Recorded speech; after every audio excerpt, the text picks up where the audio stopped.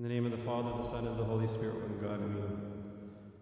Today is the fifth Sunday of the Coptic month, and as you might recall, whenever we have the fifth Sunday of the Coptic month, we read from the miracle of the feeding of the multitudes, the multiplication of the loaves. And this is the miracle that, as you know, is mentioned in all four Gospels, but each Gospel has some details that are different than the other. So today we read from St. John's Gospel, but we'll take some details from the story also from Matthew, because they give us some information about what happened before and some of the dialogue that takes place. Each of the evangelists mentions some slightly different or some additional details about the story. And what I want to do, I don't actually want to speak about the miracle itself, but I want to speak about sort of the underlying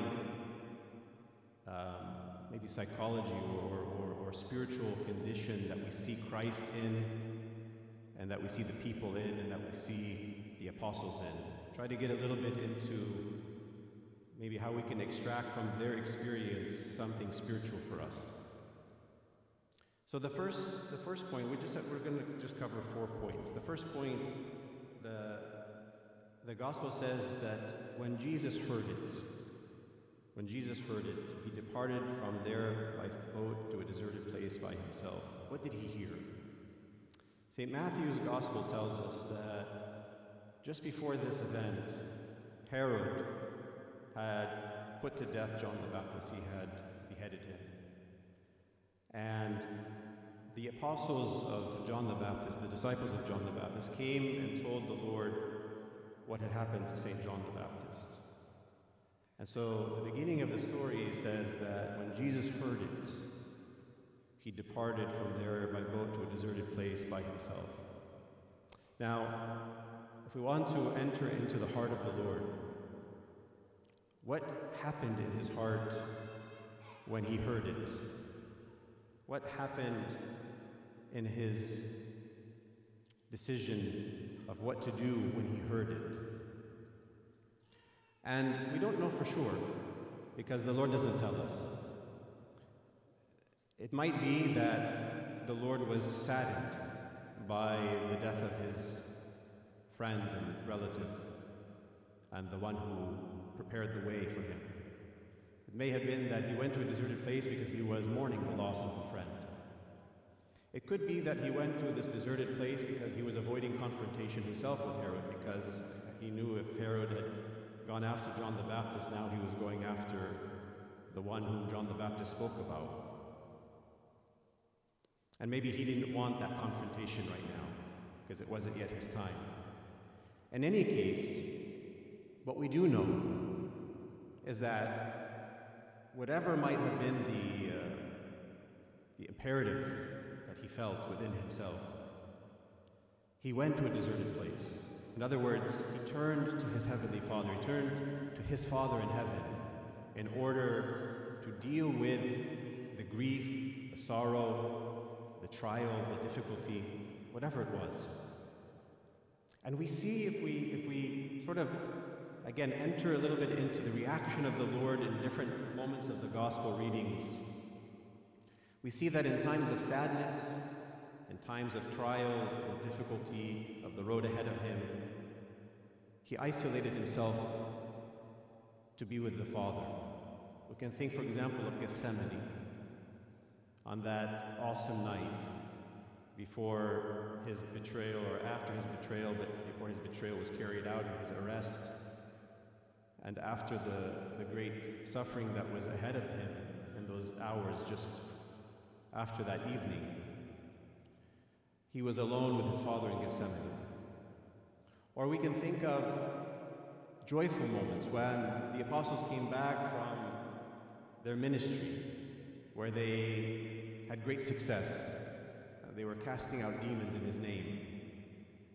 And Jesus, when he heard it, he immediately turned to the Father and said, "I praise you, for you have revealed these things to little babes and children, and have withheld them from the wise and the prudent."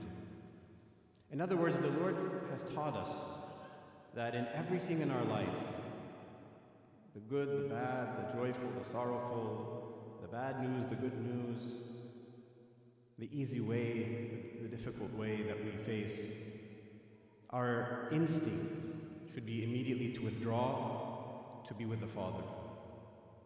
This is, I think, important for us not to pass over.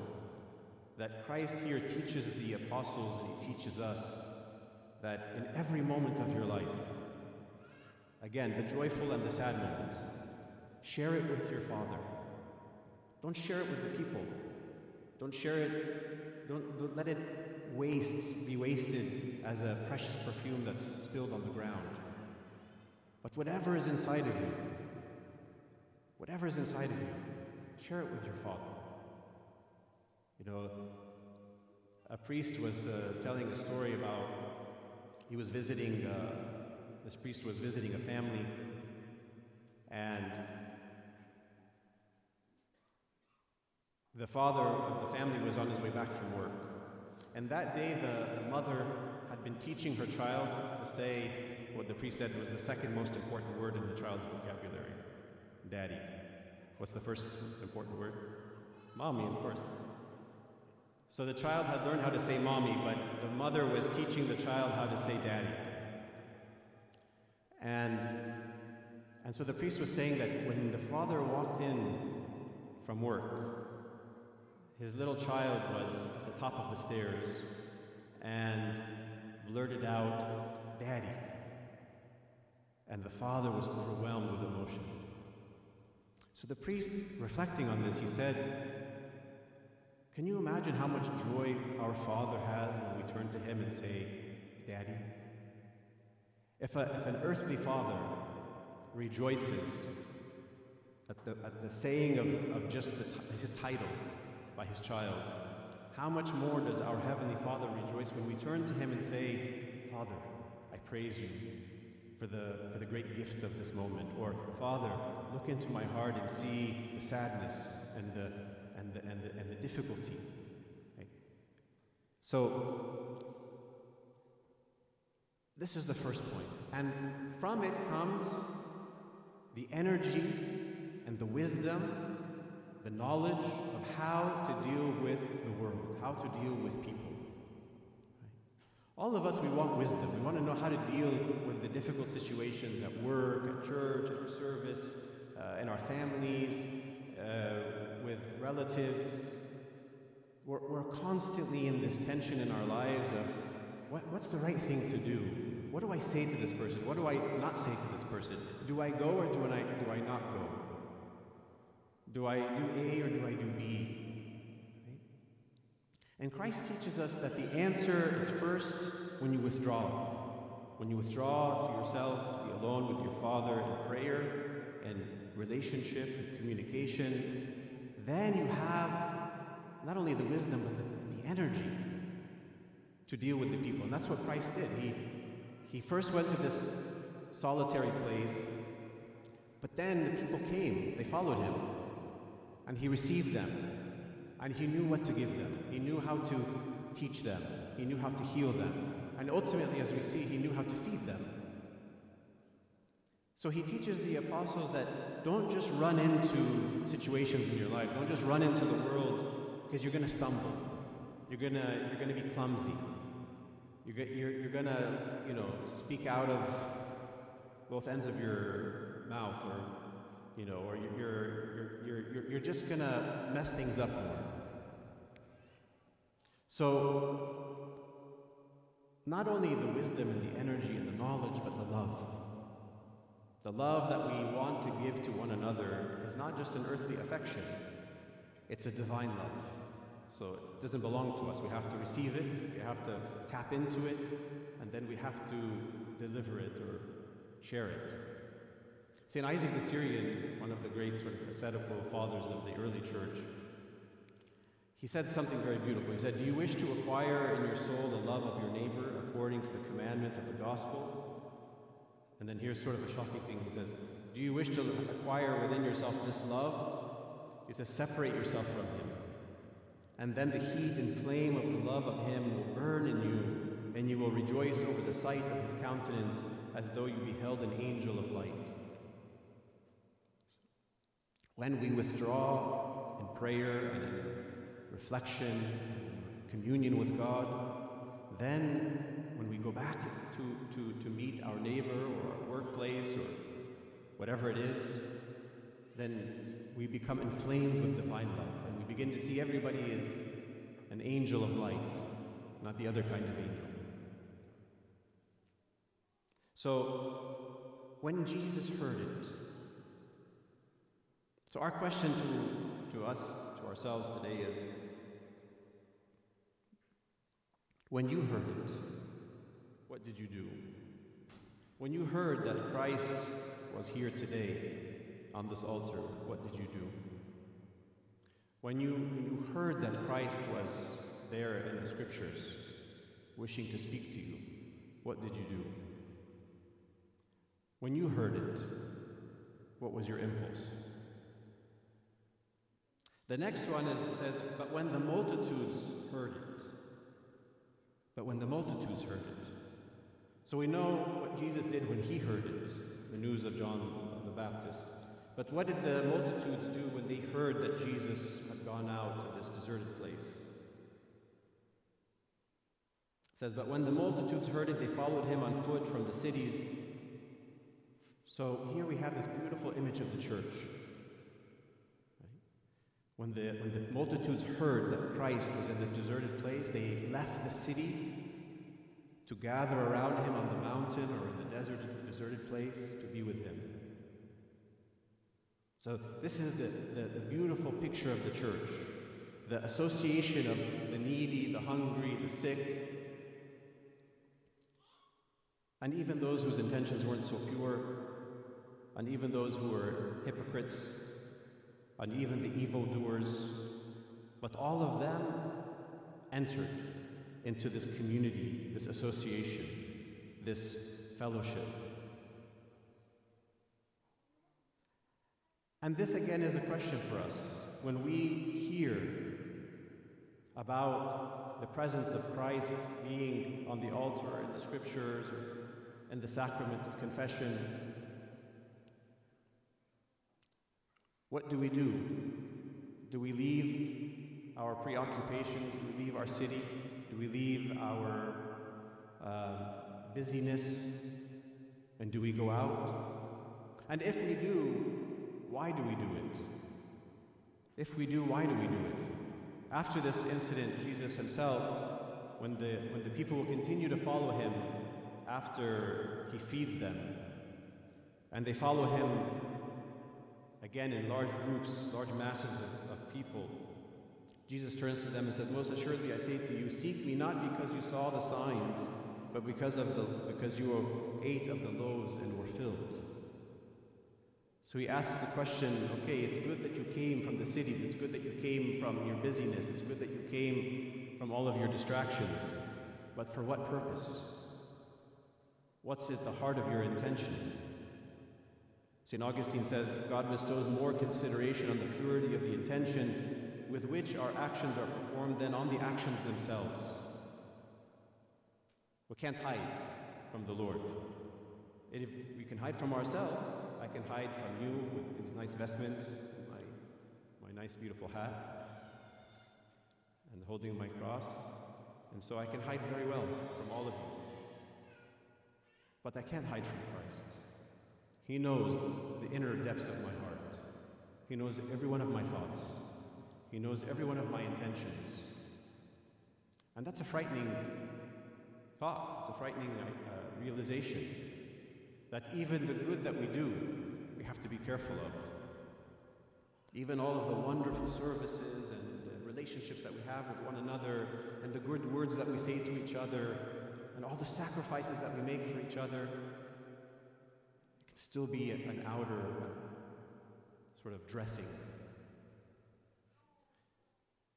So one of the spiritual fathers, he said, the soul of every virtue is the intention.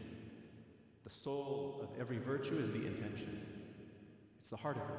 It's the meat of it. It's what it is. It's just like I'm defined by my inner being, not by my outer being. So in the same way, the soul of every virtue is the intention behind it. So this is what the multitudes did when they heard it. And then the next one we read is that, and when Jesus went out, he saw. And when Jesus went out, he saw. What did he see? When Jesus went out, he saw a great multitude, and he was moved with compassion for them and healed their sick. When Jesus went out from his solitude and he saw the crowds coming, what did he see? Yes, he saw people. But what did he see? You and I, we see each other, but what do we see in each other? He saw thousands of people. The Bible tells us 5,000 men. People estimate 12,000 people. But that's not what he's talking about. He didn't see 12,000 people. What did he see? He saw the pain in each person's heart. He saw the hunger in their eyes. He saw the desires of their hearts. He saw the good and the bad intentions in each one of them. That's what he saw. And what did he do when he saw that? Or what happened to him when he saw that? The Bible says, and he was moved with compassion. Certainly, Lord, you are moved with compassion for the sick person. Yes? And of course you are moved with compassion for the blind man. Yes? And no doubt you are moved with compassion for the poor person who couldn't eat. Of course. But could you be moved with compassion for the evil man? Yes. Could you be moved with compassion for the hypocrite? Absolutely. Could you be moved with compassion with the traitor and the betrayer and the ones who are here to report you to the authorities and have you killed? Absolutely, even more so. What did Jesus see? He saw with compassionate eyes everybody was in need of his love and transformation. So again, this is the question for us. What do you see? What do I see when we go out and see the world and see each other? There's a beautiful quote by Father Henry Nouwen. He says, "Our call to compassion is not a call to try to find God in the heart of the world, but to find the world in the heart of God." Let me say it again. Our call to compassion is not to find God in the heart of the world. That is, my call to compassion is not to find in this ugly and miserable and fallen world, to find God somewhere. But he says it's the opposite. It's to find the world which is in the heart of God. It's to see the world which is in the heart of God. It's to love the world which is in the heart of God. It changes completely how I look at the world. It changes completely how I look at other people. Because that evildoer, that hypocrite, that whatever is in the heart of God. I'm not looking for God in him. I'm looking for him who is already in the heart of God. And that's a completely different scenario. And now I can love that person much more easily because he's already there in the heart of God. Who am I not to love that person who is loved and cherished and protected by God in his bosom?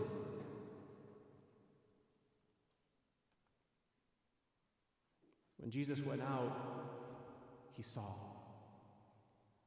And then the last one is his disciples came to him. His disciples came to him. Now the disciples enter into the picture. And they came to him and they said, "This is a deserted place and the hour is already late. Send the multitudes away that they may go into the villages and buy themselves food." So what did the disciples do when they came to him?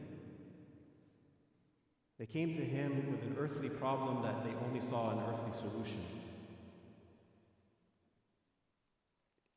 And the reality is that most of the times when we go to the Lord, we go to him with our earthly problems, and we say to him, there's only earthly solutions. And it has to be A, B, and C. And they were very calculating. They said, we only have 5 loaves and 2 fish. We counted them. And we counted how many people.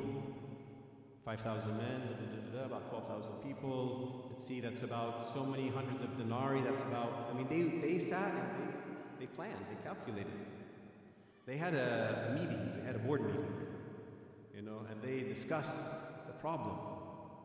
And they came to him with this problem. And Jesus sort of lets them sit in the problem for a while. Even in the Gospel of St. John,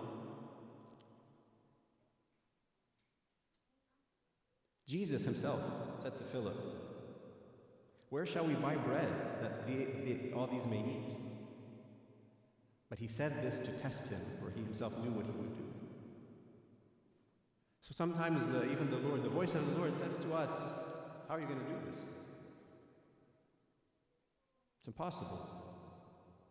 How can you face this problem that you're facing today? Lord, you're asking me?" Yeah, because I want to know where your faith is. And then we go off to our assembly and we say, "Okay, how many hundreds of denarii am I going to need?" And I come back to the Lord and say, "Okay, Lord, here's I think what we need to do." He says, "No." So he lets them sort of sit in this situation, and then he completely dismisses the ordinary means of feeding these people. And the point is that he wants to show us, and he wants to show them, of course, and he wants to show us that the solution to the problem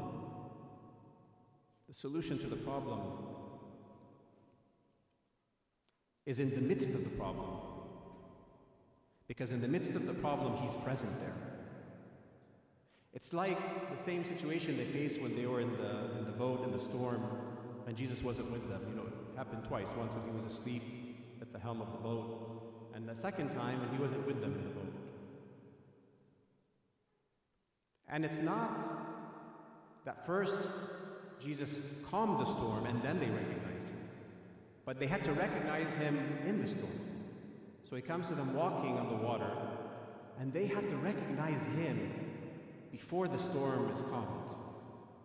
See, the order is very different than how we usually want it. We usually say, "Oh, I saw the hand of God in what happened to me.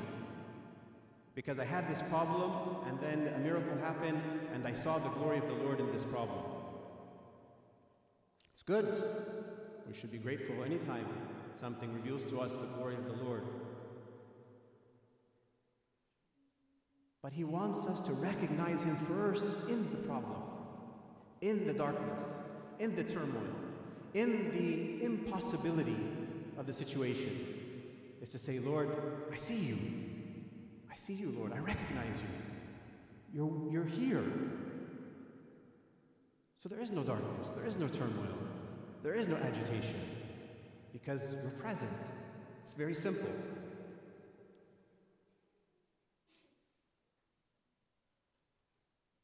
So they say, "Let them buy food for themselves." Jesus is not going to tolerate this solution. Because not only is a miracle about to be performed, but there's a message behind the miracle. The message, of course, is that if we give them money to buy food for themselves, or if we send them away to the towns to buy food for themselves, they will think that they themselves are sort of the ones in charge of their well-being, that they somehow have some control over their life. And Jesus says, that's not the lesson I want to give them. I want them to know that I am the sustainer of their lives. I am the nourishment of mankind. I am the one who in the midst of this hunger will feed them. They have to know that their hunger, the solution to their hunger is in me, not in the towns, not in the grocery stores, not in Costco, not in lower gas prices, not in world peace. They have to recognize that the solution for life is me. St. John says, "In him was life, and the life was the light of men." This is the purpose of his coming, to say, I am the light of the world. I am the resurrection and the life. And so we see on this mountain, Isaiah, if you want to read Isaiah chapter 25 at home, Isaiah chapter 25 is a beautiful chapter about the end.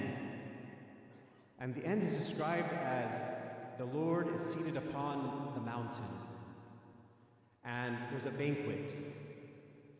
And all of the people of the ends of the earth are gathered on this mountain to partake of this banquet. And it says there that Jesus will wipe away every tear from their eyes. It's also mentioned in Revelation, but it's actually in Isaiah first.